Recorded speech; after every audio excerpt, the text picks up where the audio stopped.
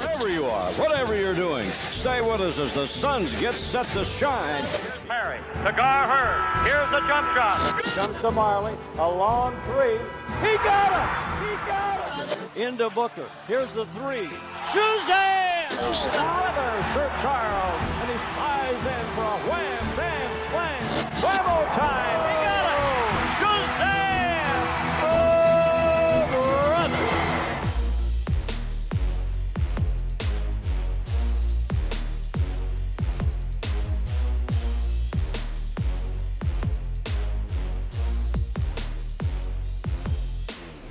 Welcome to 7 Seconds or Less, a podcast about the NBA and the Phoenix Suns. My name is Max McCauley, and I am joined, as always, by my co-host. His name is David Nash. David, it feels a little odd to be saying hello to you, given that we just finished recording part one of our crossover episode with the Locked On guys, but hello. Hello, Max, and hello to our guests that I'm sure you're going to introduce in a second, but we're back for part two here. We tend to go about 1.5 hours at the moment on our podcast, but I guess the two pods together here will be our usual 1.5 hours, Max, and I'm ready to jump straight back in. If you are listening to this, you can jump back to the Locked On Suns account to listen to part one first, but they don't really need to be listened in any order. If you're listening now, you can go and do that later as well if you want, Max. They go both ways, but I'll go ahead and introduce these two special guests. I'll start with Suns reporter and brand new NBA writer for Forbes. He also writes for Brightside, Fansided, and various other things. Quite a few things. He's very prolific. His name is Brendan Clean. Brendan, thanks so much for joining us, and congrats on the Forbes thing. Thanks, Max. Yeah, no, prolific is an overstatement, but I appreciate it, and I'm excited.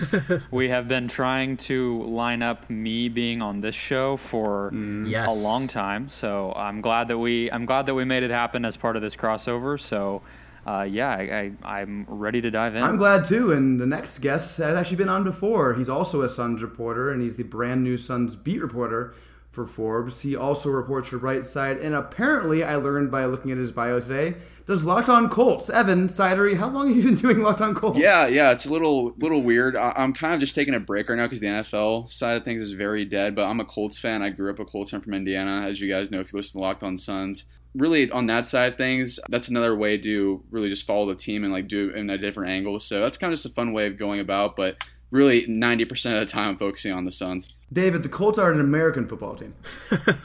I am aware, Max, but thank you. All right, well, we won't be talking about the Colts here. We're going to talk about the Suns. Like I said, this is part two of a two-part crossover podcast. Like David said, go ahead and listen to part one. I think it was good. I hope it was good. On this episode, we're going to cover the Kelly Oubre signing in depth.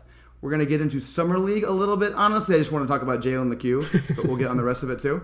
David will do Did You Know, as usual. And then I'm going to host a special extended version of 7 Seconds or Less, kind of like 7 minutes or less, where we'll do some fun hypothetical questions to get these guys' brains working. But let's start off with Oubre. David, can you give us the details of the deal for Oubre and then throw it to either Brendan or Evan, your choice, on their thoughts on the deal? Yeah, we touched on this a little bit in part one, but we'll go a little bit more in depth here, Max. So it was 2 years, $30 million, which, as we all mentioned, was a little bit of a surprise. Gambo reported the declining nature of that deal, which I'll give myself a pat on the back of not quite getting the years right, Max, but always said it would be a smart move for the Suns to decline this one. So it starts at $15,625,000, and then in the second year goes down to $14,375. But Brendan, we'll throw to you first. I guess that declining nature, obviously not a huge difference between the salaries there, but it's really the 2-year nature of this. And I guess my question for you with Kelly in particular is, what does this do for the Suns in terms of not being too scared about Kelly taking the money and regressing? We're kind of going to see more development from him here, I think. What do you think? I was worried when things started to pause a little bit, how long it was taking and all of that. I was a little bit worried that there would be a bump in the road and maybe lead to some hard feelings. I think maybe that's informed by this franchise's past history, but seeing how it ended up benefiting the Suns in the way that it de-escalates, but also I think it's fair to say giving Kelly a lot more money this first year than maybe the market dictated he should have gotten. So I think in that way it certainly is beneficial for both parties. And I think Oubre getting the 2 years, it never felt realistic to me he was going to take that qualifying offer. And being able to make a lot of money while also proving yourself is kind of a win-win for him as well. And so I expect him to really try to pick things up where he left off last year. I think that injury really frustrated him. I was thinking back to the press conference he gave at the end of the season when he signed, and just how passionate he was and how frustrated he was that he had to sit out the last few games. So all of those things I think are going to lead to the hard feelings not being there at all. And I think that's, all things considered, is a great outcome, because it could have gotten ugly. Yeah, the 2 years is an interesting point, I think, because, particularly with the cap hold being 9.6, I'm not sure the Suns could have got this kind of a deal for another player at Kelly's value, or potentially better for the Suns at 9.6. And it's a good point to raise here, Max, because even though Kelly's getting 15.6 in that first year, they essentially couldn't pay any other player 15.6 to come and play Kelly's role here. So that's a really interesting thing. I kind of noted that it's essentially a 1 year $14.3 million deal when you look at the way that the cap structures. But Evan, you didn't really get a chance on the last pod to give your extended thoughts on Kelly coming back to the Suns. So what was your instant reaction? And I guess a few days on as well, what's your thoughts on Kelly? Yeah, I think my instant reaction was very surprised at it not being a 4-year deal, because I envisioned at least that one side would blink one way or the other, whether it be the Suns.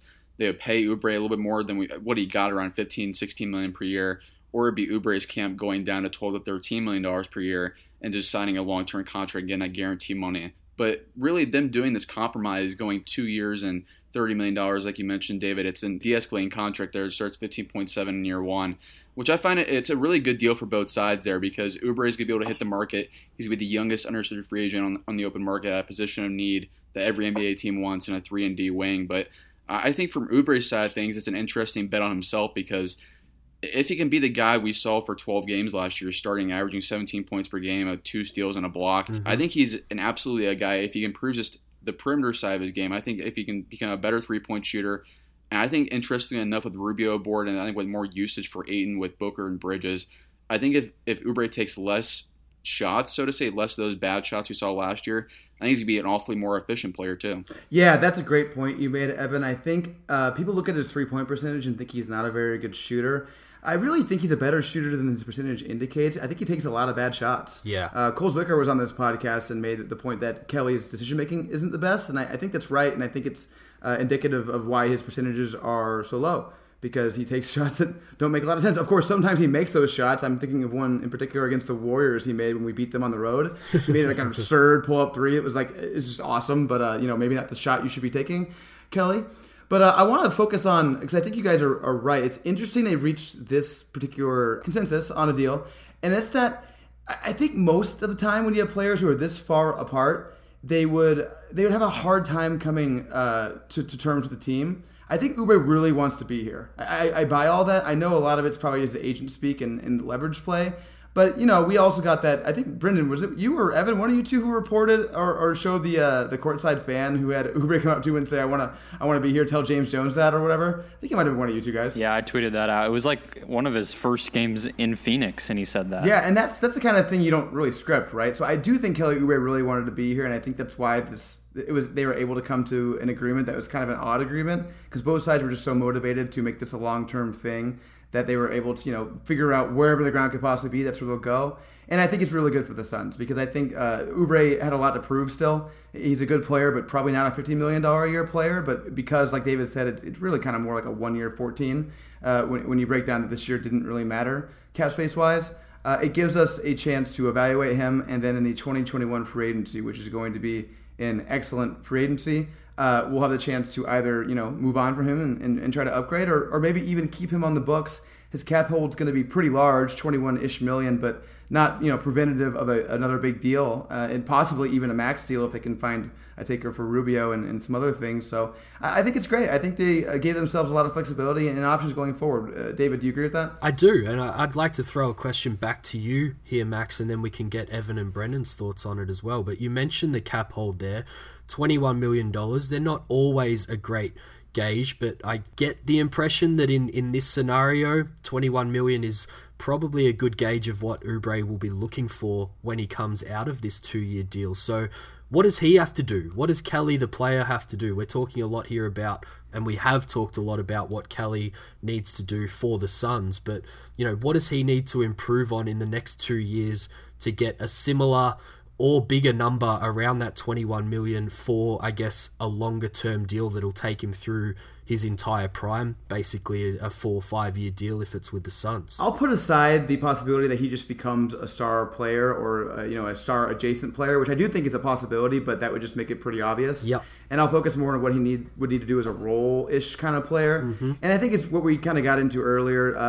If your decision making isn't great, you kind of need to ramp back the amount of decisions you're making. So I think he needs to try less to create and be a little more of a spot-up three-point shooter, focus more on his defense. He has some lapses on that end sometimes. Yeah. Pretty good block-steal guy, but defensive awareness lapses at times. So if you could really seal that up and become more of a traditional 3-and-D wing guy, I think that's really what I want to see from him. What about you, Evan? I think for me, it's just pretty much clean up his shot selection, because we saw a lot last year. Like when he's on, he's just in a system where he can just focus on the small little things, cutting to the basket, spotting up from the corners, doing all these little things that if he's in a primary role, I don't like him doing, but if he's in a secondary, third, or fourth option role, I do enjoy what Oubre does on both sides of the court, and I think that's a valuable asset on this team.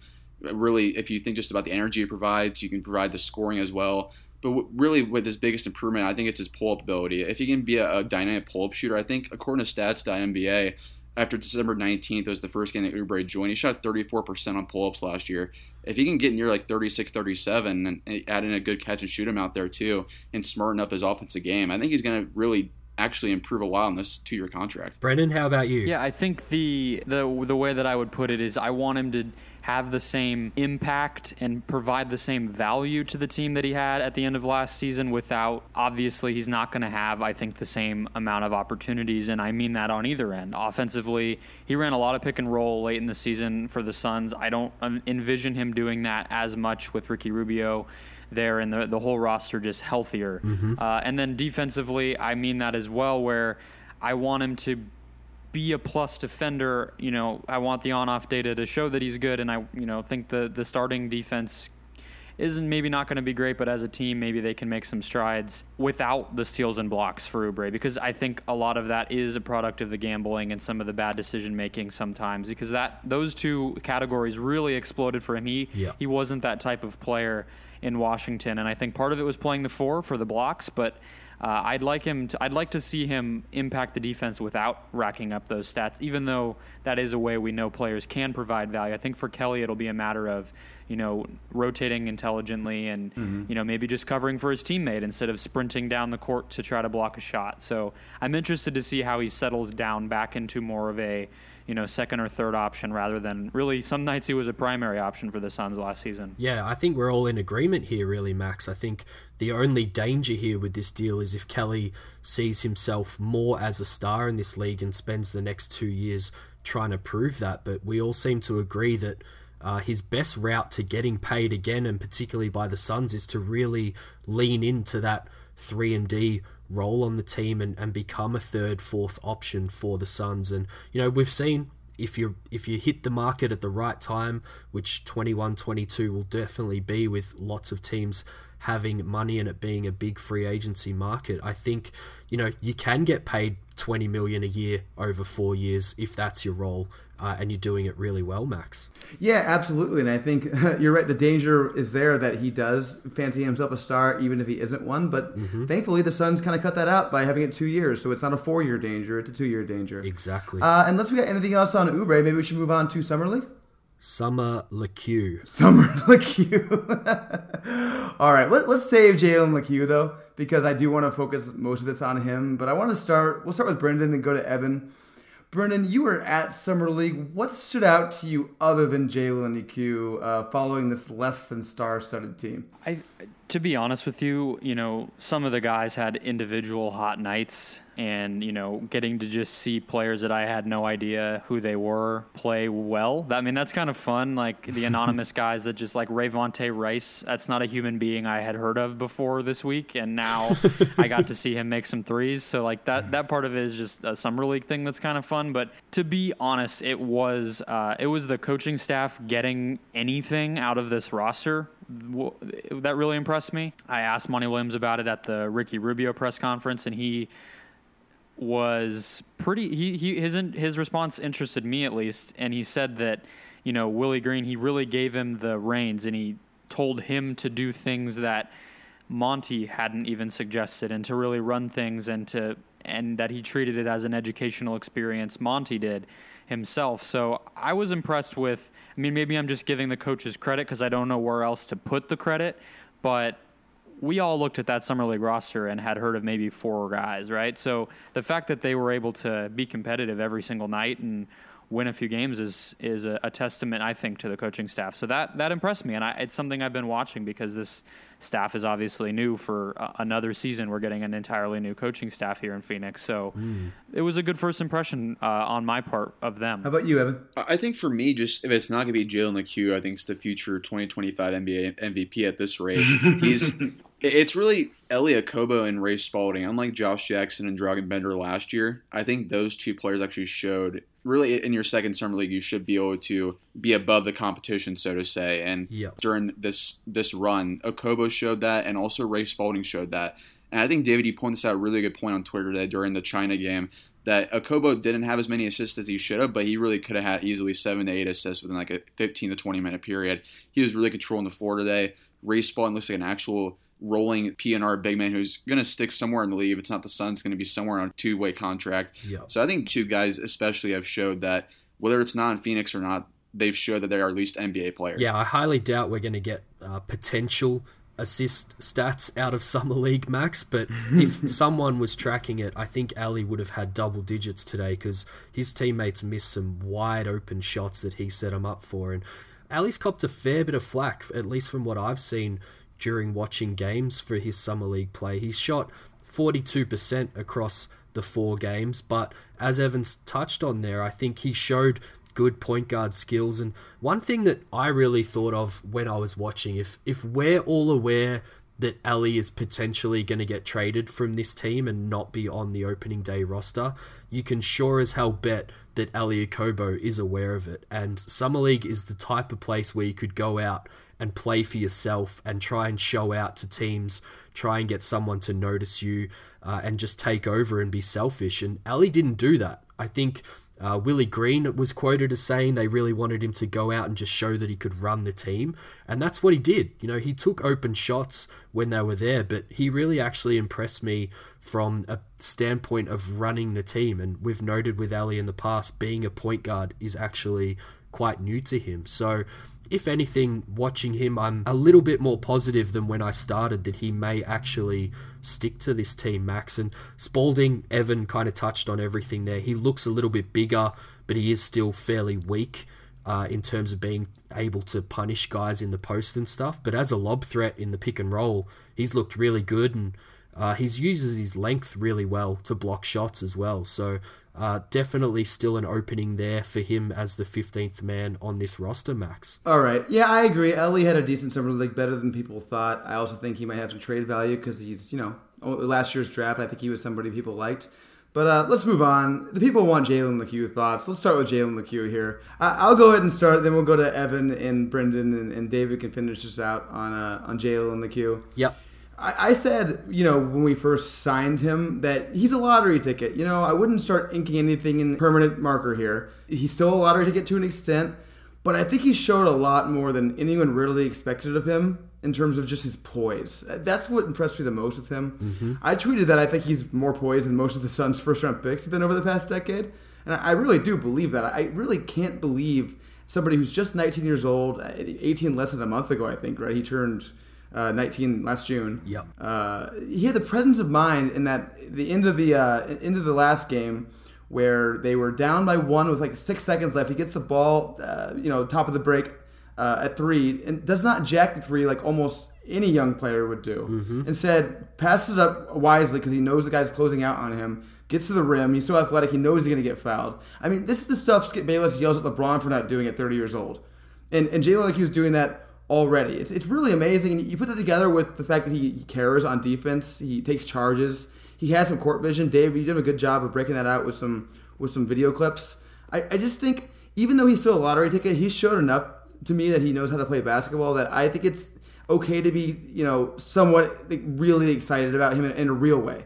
Not in maybe someday. Max, if I told you he played 72 minutes at Summer League, how many turnovers would you guess that he had? Oh, man, that's a good question. I don't think it was a ton, honestly. I would say, if you would just ask me that question before Summer League started, I probably would have said 20. Yep. But I think it's probably 5-ish. 4. Wow. Yeah, that's incredible for a player who just turned 19. Evan, what do you think? You called him the 2025 MVP. What are Jalen Lecque thoughts? Yeah, I think for me, it's just, like you mentioned, Max, how poised he was, but also just how I think he knows his strengths and doesn't go away from that, which I find super impressive for a guy that's only 18, 19 years old. He can drive and finish at the rim really well against NBA athletes right now. Obviously, it's Summer League, but going from Brewster Academy to Summer League is no joke in my opinion. Yep. And he averaged 9 points, 2 assists, 2-to-1 assist-turnover ratio.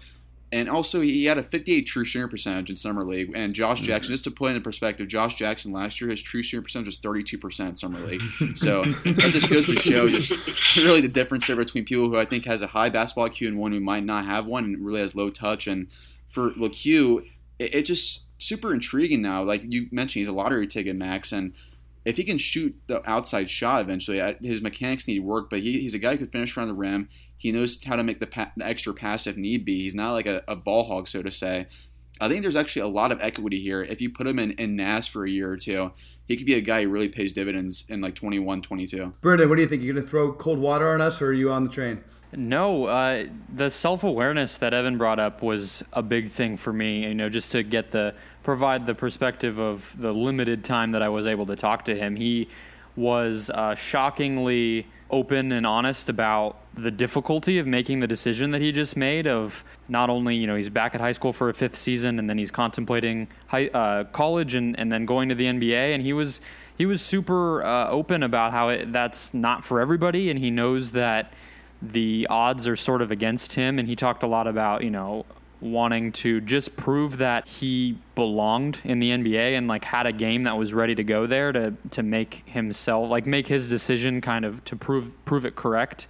And that was cool to hear because, to give an example of a guy who was in a strange situation and was not self-aware, talking to Kevin Porter this draft season, that's a guy who had struggles and has nothing to tell you about them. We'll give you no perspective about that. So to see that and then also see it manifest on the court was awesome because he plays very smart basketball for somebody that's that young, in my opinion. And as Evan said, kind of plays to his strengths. He doesn't have a jumper. He took very few of them. That's fine. But the handle that he had combined with the athleticism, he's going to be able to get to the rim in the G League right away, I think. So that's a skill, right? You got to find the few skills that make people be able to stick in the NBA, and he has at least one, and we'll see kind of how he builds his game out. The passing is looking pretty good too. David, finishes off on Lecque, and then I think you have a couple roster filling out thoughts before we get to Did You Know? Yeah, I can probably wrap it all into one here. I've already touched on Spalding maybe being a 15th man on the regular season roster. We spoke about a couple of guys like Rice. I'd throw Palmer in the mix. Quite impressed me, I thought, as a shooter, quite athletic. And obviously Jared Harper had a pretty good summer league for the Suns too, and might be a guy that we see wind up in NAS. And that would be my first point on Lecque. I think the coaching staff did a really great job of throwing him out there with Okobo and Harper for the most part, and protected him a little bit. Not a great off-ball shooter, so you would think that that's a weird fit to put him off the ball with some of those more ball-dominant guys, but I think that's what we might actually see with the NAS Suns here eventually as well, and why I would advocate for a guy like Harper to be on the NAS Suns if no one else comes knocking for him, because I think easing him into it, and with that mentality that he has that a lot of you guys have already touched on, quite poised, very self-aware, and looking pretty mature for an almost new 19-year-old. So that stuff with Lecque is what really impressed me at Summer League, and I tried to identify a lot of that in the clips that I took out. He shot 85% on free throws, Max, particularly those 2 clutch ones that won the Spurs game, which, free throws can be a little bit dangerous to project form on those, but I just think, again, from a poise and mentality standpoint, I think that was a good thing to note. And the defense as well, really willing, for a guy that athletic and that gifted, he's really willing to play defense and not just go out there and play on one side of the ball. Quite crafty, knows what he's supposed to do, jumping over screens, knows what to do when people go under on screens on him on offense, and has some pretty crafty moves to get backdoor off cuts and things as well. So just probably I went in thinking I was going to see this really raw 19-year-old that doesn't really know how to play basketball, and I've come out of it after 4 games almost thinking the opposite here, Max. Like, this guy, he's a basketballer. Like, for how athletic he is, he still gets the game and he's extremely smart. And I think if they develop him right, there's going to be a real chance that this 4-year contract is a huge win for James Jones in his first real offseason, which we should touch on was reported incorrectly at first, and they do have a team option on that 4th year, which, as a real geek nerdy thing, Max, means that they can essentially decline that team option before the 4th year starts and make him a restricted free agent. Someone like Jokic, I believe, was in a similar scenario when he popped off, and that's really important if these gambles really pay off, because you can lock them back into a team-friendly long-term contract and not lose them for nothing as they're becoming a good NBA player, Max. This is going to be hilarious to listen back to if Jalen LeCue plays like 3 NBA games and washes out entirely. Which is a chance. We should say There's that. definitely still a chance. You have an undrafted player. It's still a low likelihood, but I think it's pretty clear we're all excited about him. Evan, Brendan, any more thoughts you guys have before we moved on to Did You Know? The answer he gave about draft night and what his experience was like, I think he had a chance to be drafted and picked the Suns. I don't know. I don't want to read in between the lines too much, but he was asked about, just like, what was the night like? Like, you go in and you probably expected you'd have a decent chance to be drafted, especially with the hype leading in, and then you aren't. And what was that like? And he said basically, it was a an up and down night. I wasn't sure what to think, and then quickly we realized we had a chance to come here, and that's what we chose. Or he said something like that, and so Interesting. That's a good sign. I think that that means that both parties were even more in it than we previously expected or thought, even though they did get it done right away. So that inkling was already there in my mind, and he kind of sewed it up for me. I think real quick, I just wanted to add in just Cam Johnson and Ty Jerome not playing probably just threw all the spotlight on LeCue, but I wonder how different it would be if LeCue played as good as he did, even with Johnson and Jerome. I think, let's say if LeCue would have outplayed Ty Jerome, that would have been a good sign. So I'm just glad that LeCue played as well as it did, and I'm kind of glad they kind of went the route they did with holding out Johnson and Jerome, because I think James Jones mentioned this to the local media when Brennan was there, and I think he mentioned it, Zach Lowe did in a story this week, that they needed to really change those rules about the trade regulations and have those guys be really Summer League be the first day where you can have those guys be integrated. Oh, you're preaching to the choir here. I saw people criticizing the Suns over this so much. You got to criticize the NBA for this. How do you not foresee this problem? It's not hard to figure out that Summer League's going to start during the moratorium. How about just delay Summer League like a week? It's not that freaking hard. But we won't labor on that point. David, do you want to get into Did You Know? Sure. Well, guys, given we're doing a bit of a prelude here to your 500th episode today, I thought it was only right we went into all things Suns and 500 for Did You Know this week.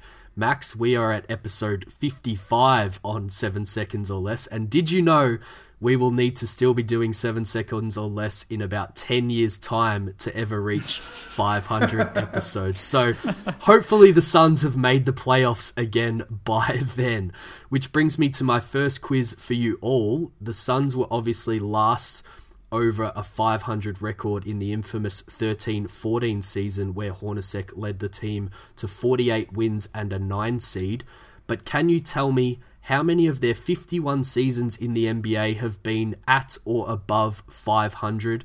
And also, for bonus points, give me one of the 3 seasons where they finished with a perfect balanced 500 season. Evan, let's start with you, then Brendan and Max to round us out. I don't know if this is too high of a number or not, but I'm going to go 37 for the first one. Mm-hmm. For the next one, I'm going to go with 2003. Wait, no, that's not. No, that 2001 as far as 500. Okay, Brendan? I will go a little lower on the seasons over 500. I'll go 26, just one over half, and then I will guess that was right around the range that I was going to go. I'll just go like 1998 for 500. Max? I think Evan's pretty close on the over 500 seasons. The Suns have been pretty successful over time. I'll go 35 on that, and then in terms of the 500 season, I'll say about like 1990. In true fashion here, Max, no one has got anything correct.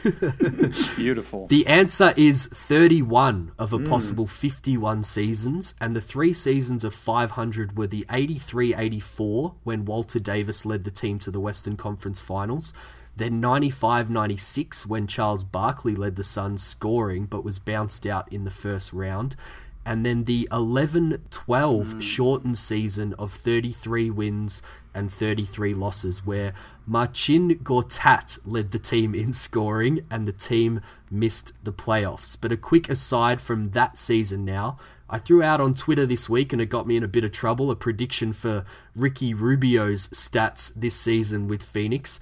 In that 11-12 season, Steve Nash averaged 12.5 points and 10.7 assists. Are any of you game enough to say that Ricky Rubio will average higher in either points or assists for the Suns next season? I'll take the bait for the points. I'll go 13. Okay. Brendan? I can't go over on either. I'm sorry. I'm going to say that he's going to average under the amount of blocks that happened when you tweeted that. Okay, back to 500 now. I am not going there. So as mentioned in a past Did You Know segment, only one coach has reached 500 wins for the Suns, and that's John McLeod, and only one other has even coached 500 games, being Cotton Fitzsimmons. Max, Brennan, and Evan, did you know if Monty sees out his 5-year term with the Suns, he will only be behind those 2 coaches in terms of Suns total games coached, and basically only a 6th season away from hitting the 500 club. Now, guys, going back to back quizzes for you here, and then you are safe after that. First, only 11 guys have played over 500 games for the Suns. Starting again with Evan and ending with Max. Can each of you name one of the 11 who have played over 500 games for the Phoenix Suns? Ooh, I feel like this is a cop-out answer, but Steve Nash. Okay, Brendan.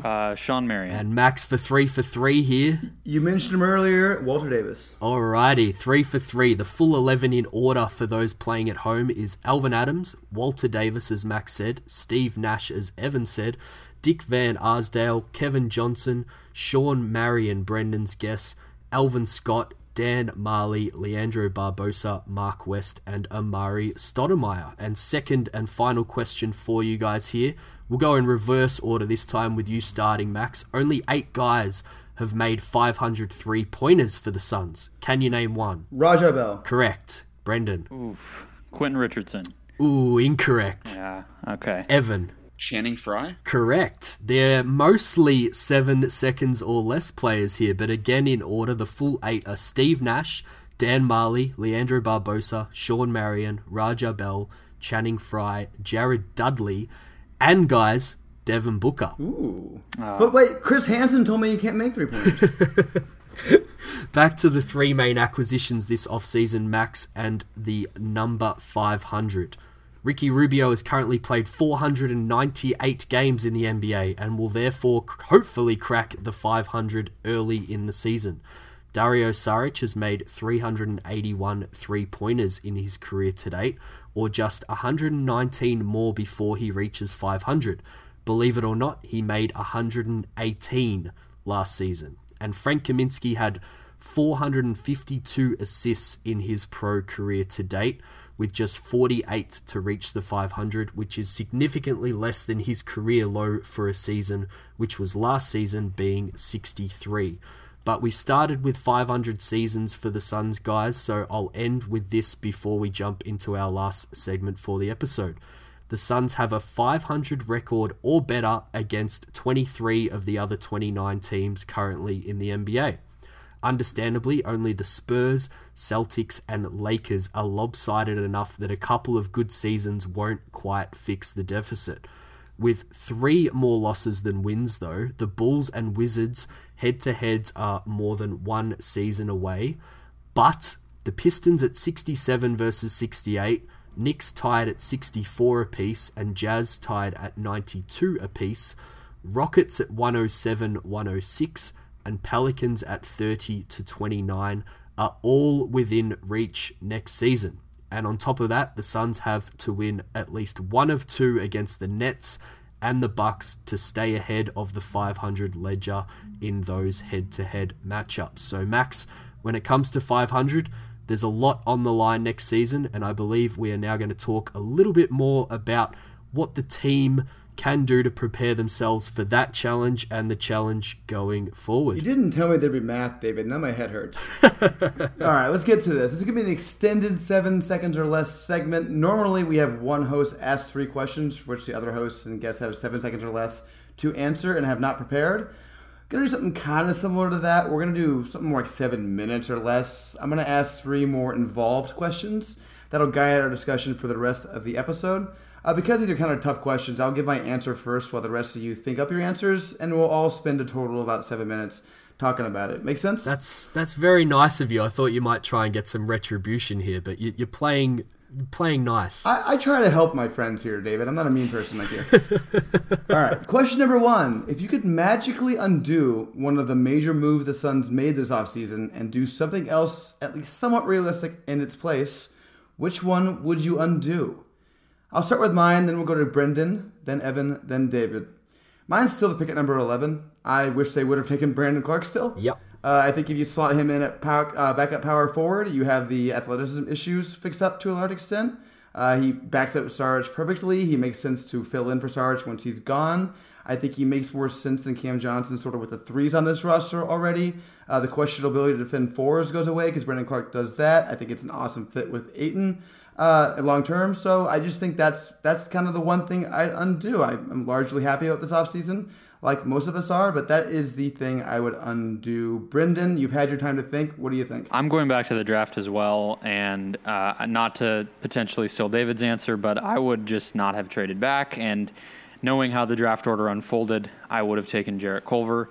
I think he doesn't quite hand-in-glove fit even as well as Clark, I can admit that, but would have really given them a different type of flexibility by probably changing the way they approach the Ricky Rubio and point guard as a whole, the signing that they did there. And the summer would have looked very different, but I just think Culver is a very good prospect, a very good player, and a very good fit in Phoenix. So that would be the one for me. I know a lot changes there, but that would have been the one move if I could make one. Evan, what do you think? I think for me, this is picking nits a little bit because he's only a player around 15 minutes per game. But Frank Kaminsky, I would have gone a different route outside of him. Even though James Jones, obviously, is valuing perimeter shooting over this offseason. But a JaMychal Green, or I don't know if he would have taken the extra money or not, but JaMychal Green, Noah Vonleh especially, I think those 2 guys would have been better fits for the Suns need. Athleticism, more rebounding. I think either of those guys would have been a lot better fits for a backup power forward role than Kaminsky. All right, David. Max, I would have taken $60 million and given it to Terry Rozier instead of Ricky Rubio. What are you, a masochist? I'm going to steal pretty much both the answers, and Brendan kind of alluded to it here. I would not make the 6 for 11 and Saric move. I would take my boy Jarrett Culver, and I think the way we saw free agency pan out, I think Aminu or JaMychal Green or Noah Vonleh could have filled that spot that Dario Saric ended up taking. However, I will give the caveat, because I've given a lot of credit to James Jones not going the McD route and just getting stuff done and not knowing everything that is going to play out in hindsight, and I wouldn't kill him too much for that move because I think overall it was a good move. It's just that Jarrett Culver was sitting there at 6 max. I thought for sure you were going to keep Igor. I thought for sure that's where you were going. Oh, that didn't even cross my mind. I should have. Yeah, you're right. You're very much right, but I won't go back on my word. All right, let's go to question number 2. The Suns are at the next trade deadline, so we're in February 2020. Let's say they've exceeded expectations to a large extent, and are looking at a possible playoff run. Kind of similar to where the Kings were on the outside looking in, but they've got a chance. Let's assume the roster looks mostly the same. Largely the role players have just played well. Booker, Ayton, Mikal, and Oubre have taken leaps and carrying the show, so everything's going great. We're at the trade deadline. We want to make this move. What's the key thing we're looking for at this point? What's the one thing you're looking for? Doesn't have to be a particular player, but kind of like the skill set or the role or whatever you think the Suns would need in this scenario to jump to the next level. So I'll start with me, and then I'll go to Evan, we'll go to David, and then Brendan can finish up. For me, I think it'd be like explosive scoring. The thing I like the most about the D'Lo idea with Booker, I wasn't a huge fan of it, but I like the idea of him and Booker just kind of blowing up for stretches and really just, taking over for a half of a quarter and just piling on points. Really like that feature. I don't think the Suns have it right now. I mean, Ayton and Oubre are decent scorers, but they're not the kind of guys who just go on fire the way Booker can do it. A Lou Williams type would be perfect. I don't think he'd be available, but that's the kind of guy I'd be looking for, I think, in this scenario. Yeah. Evan, what do you think?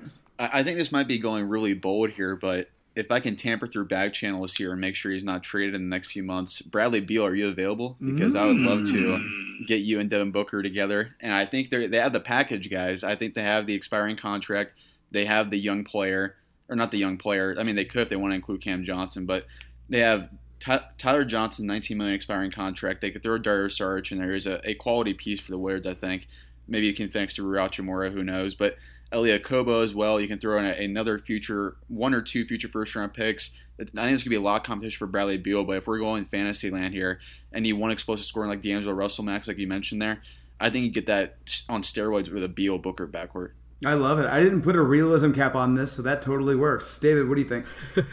Well, if there's no realism cap, Max, I'm going to go with looking for a star power forward for this team. I think if Ayton and Booker really make a leap and, the timeline, so to speak, gets fast forwarded a little bit and you're looking to make the playoffs, I'd be watching how Kevin Love has played for the Cavs, whether he looks fit and healthy.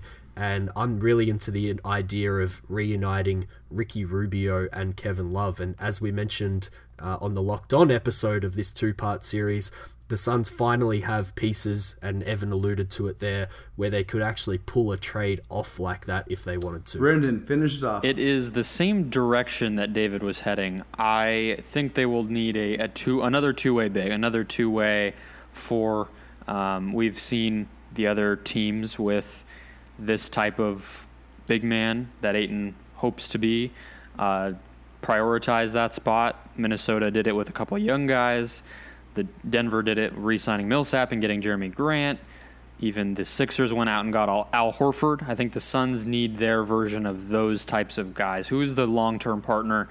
Aaron Gordon's the guy we talk about a ton on our show just because his contract is so tradable, and the Magic, I'm not sure what their direction is, but I'm not positive it includes Aaron Gordon. So that's one name, but a player like that can really grow alongside Ayton and is a beautiful fit, which I think Gordon is. Yeah, that's a good answer. All right, question 3, and I'm kind of cheating here. This is going to be a two-parter. This is a twist on a question I asked on Twitter a few weeks ago. First part, putting aside Booker, Ayton, Mikal, Oubre, and Rubio, which player on the Suns roster would you protect in an expansion draft where you could only protect 6 total guys? So we'll start with me, go to David, Brendan, then Evan. As tempted as I am to overreact and say Jalen LeCue, for me, it's Ty Jerome. I just love Ty Jerome. I think his skill set is exactly what I want on this team going forward. A smart player, can shoot. I just think I almost don't even see him as a long-term point guard. I see him as like a long-term combo guard sort of thing, almost like a Andre Miller sort of thing who stuck around in the league forever. I really like his skill set. I think Cam Johnson, in my opinion, I hope he proves me wrong, is a little more of a one-trick pony. I think we get more out of Ty Jerome. I even see him maybe being okay on defense despite the athleticism. So that's my answer. David, where are you going with this? You're not giving me a lot of options to choose from here. And no. I am tempted to go LeCue, as you said, but I'd go Cam Johnson. If I'm making that decision right here, right now, where you've picked him with the asset that you've used, and I suppose what you expect him to be in the NBA for picking him at that pick number 11, I think he can be at his peak a really, really valuable piece for this team on a cheap contract. So I'd go Cam Johnson. You'd be projecting that he comes in not only as a knockdown shooter, but is a good team defender, as we've discussed, and maybe takes his game to another level in the NBA and can attack closeouts, make the right pass, just be another glue guy, I suppose, like Mikal Bridges. So I'd go Cam Johnson, Max. Brendan? Drum rolls don't sound good on podcasts, but I would ask you for one if I could. Can I say Nico Mannion? Hey! I'm just kidding. I was just trying to come up with something different. I would probably say Jerome, to be honest with you, too. I'm actually a little bit higher on his upside than Johnson. So just for that reason, I would go Jerome. With Max on that one, and also Mike Schmitz, I believe, from during the week, said he was one of the best picks in the draft for him. So you've got some smart friends there in Max and Mike, at least from my perspective. So good pick there. How about you, Evan? Yeah, I'm joining your side of the fence, Dave. I'm going with Cam Johnson here. I think just with how valuable wings are nowadays, and I think Jones mentioned in his press conference, or Johnson could play 2 through 4, which I find really intriguing. He can run around screens a lot as a 2. He could play stretch 4. So that versatility that he provides, if he's a plus defender, or at least an average one, I think he's going to be a really valuable piece long-term to the team. So I'll go Cam Johnson because, I mean, you're 6'9", if you shoot 40% from 3, that's a really valuable piece. Evan, you just let another team steal 2025 MVP Jalen LeCue. You realize that, right? All right, here's part 2, and this is just getting weird. This is how we close podcasts, with weird questions. So starts the same, putting aside Booker, Ayton, Mikal, Oubre, and Rubio. But this time, you can take any skill or trait you want from any of the other players and then give it to a different one of the other players. And then you must rank that mutant among Booker, Ayton, Mikal, Oubre, and Rubio in terms of who you'd protect. And I'll start. And David, you have to go first after me because I just want to be mean to you. My answer is that I would give all of Jalen LeCue's athleticism to Jai Jerome and call it a fucking day. Because that player would be second behind Booker for me, above Ayton. Yes, I'm sorry, above Ayton. You put Ty Jerome's basketball IQ with Jalen LeCue's athleticism, and that's a player, I think. David, what do you think? Yeah, you're pretty much spot on there. That would have been my first guess, so I'll go in a slightly different direction, and I'll give all of Jalen LeCue's athleticism to Cam Johnson for very similar reasons. If Cam Johnson had his athleticism, I think, quote, that Evan just mentioned from James Jones, playing the 2 through the 4 would be a much more realistic opportunity for Cam Johnson, whereas a few of us scoffed at that idea from James Jones, although I appreciate the positivity and projecting him forward like that. So that would be my guess to what is a very weird question, Max. Hold on, you skipped part of it. You have to rank that mutant player among Booker, Ayton, Mikal, Oubre, Rubio. Ooh, he would jump Mikal for me, who's always been number 3. So that player would be in the same tier as DeAndre Ayton. That's safer than what I said. All right, Brendan, what do you got? I'm going to flip it, and I'm going to give Ty Jerome's intelligence to Jalen LeCue. Ooh, does that work? That works. Yeah. I think if I mean, I would like to take the shooting as well, but we're only allowed to do one skill here for our mutant basketball player. So I think if LeCue can play at the kind of 30,000 foot level that Jerome kind of operates on, that would be a very fun player. You don't see the combination of athleticism and smarts on the court very often. Just ask Gerald Green. But I think that would be incredibly fun to watch. All right, Evan, close this out. I think for me, I'm going to go different. Just not a rookie here. I'm going to go Mikal Bridges and give him Jalen LeCue's athleticism. Ooh. A very, very fun player. And if he gets his shooting stroke back from Villanova, I think that's a guy who could be a 20-plus point per game scorer and a lockdown NBA defender for sure. Damn, son. I think Evan just created Kawhi Leonard. I think he beat us all on this. Well, I think he did cheat a little bit, but we'll allow him as a guest on the episode. It's true. I forgot. It wasn't bench player necessarily. But I'll throw a bonus question at Evan for that because he cheated. We'll put him on the spot a little bit. Where do you rank Mikal now in that core, Evan? And where does that player re-rank, I suspect, as a mutant on this team?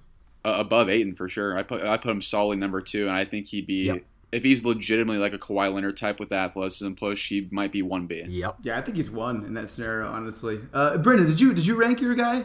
I didn't. I would put him probably just behind Bridges, so 4. Okay. So I didn't create a very good player, I guess. If we're talking about 1B and 2 and 3, and I'm like barely getting to 4. Or you just really love Ayton and Mikal, Brendan. You're a huge Suns fan. Sure. Here, I have one more I find intriguing. I cheated here. I did Mikal, but if I wanted to stick to the one per year a bench player, imagine Jalen LeCue with Cam Johnson shooting stroke. Yeah, that's a good one. That's a really good one. Alrighty, that's all we got here. Thanks so much for joining us, Evan, Brendan.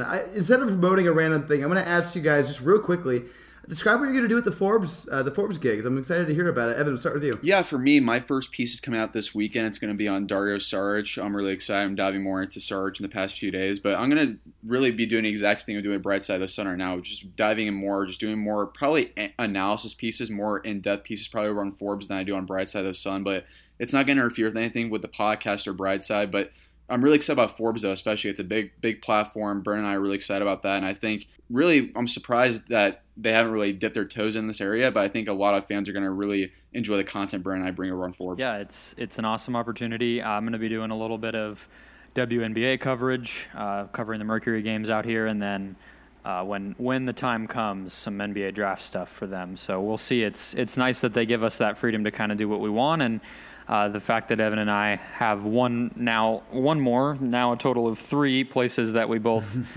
collaborate, it makes it even easier. So we're both very excited. That's awesome. We're excited for you guys, and we thank you so much for coming on.